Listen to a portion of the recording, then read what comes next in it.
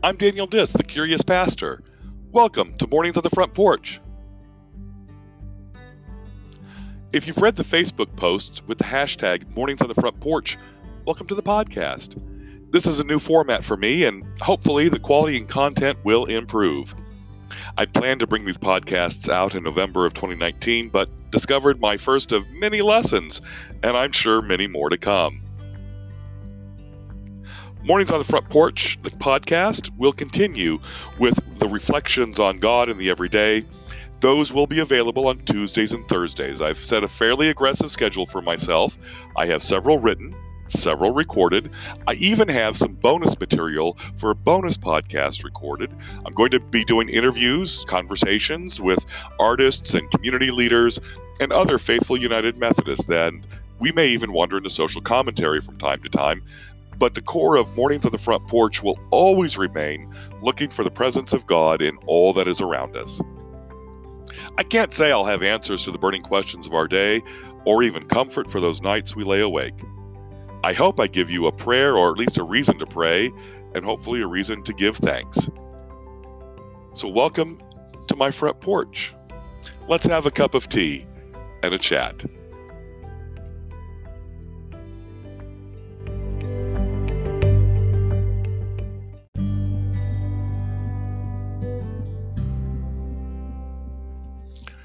For Ash Wednesday, the 26th of February, 2020.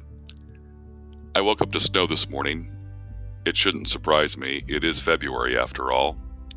Waking up and looking out the window, I noticed a spruce tree across the street. It's dusted with snow. I looked in silent wonder for a few moments, enjoying the beauty of this tree. Then this wild thought danced through my mind. The snow on the tree is like ash on our forehead. It has been the custom of Christians for centuries to place blessed ashes on their forehead as a sign of penitence. The custom began sometime in the 6th or 7th century. It's intended to be a mark of contrition, penitence, and repentance.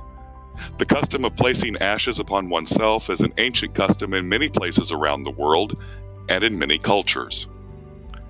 The book of Job reports that Job sat among the ashes as a sign of affliction and grief. On this day, we Christians mark ourselves with ashes. It signals the beginning of Lent and a season of repentance, renewal, and rebirth. Job asks his wife if they should accept only the good which God provides and not the bad. I think Job recognizes that any place where God is, no matter how we look at it or perceive it, that place is better than some place without God. Writing this, I looked out the back windows of the house. It really is too cold to actually do this on the front porch right now. Standing there proudly is an old tree, a maple. Dusted in snow, I see the young pink buds waiting to burst open with the spring. Even in snow, there's a mark that something incredible is coming. The ashes we bear on our forehead today also hold the promise of new life and life renewed, like those leaf buds covered in snow. Something incredible is coming. Life in the midst of death, a spruce tree dusted in snow. Unexpected life in the midst of death, a maple with snow-dusted leaf buds. If you look for God in the everyday, you will find God is there, inviting us into relationship with each other and with God's own self through Jesus. Will the ashes we wear today be a dirty mark on our forehead, or will they be an invitation to a deeper relationship with God, with others, and with self?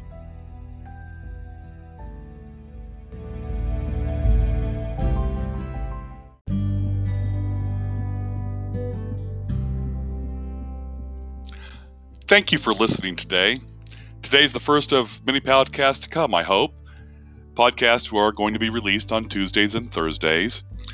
Mornings on the Front Porch is a hashtag you can follow on Facebook, Instagram, and Twitter.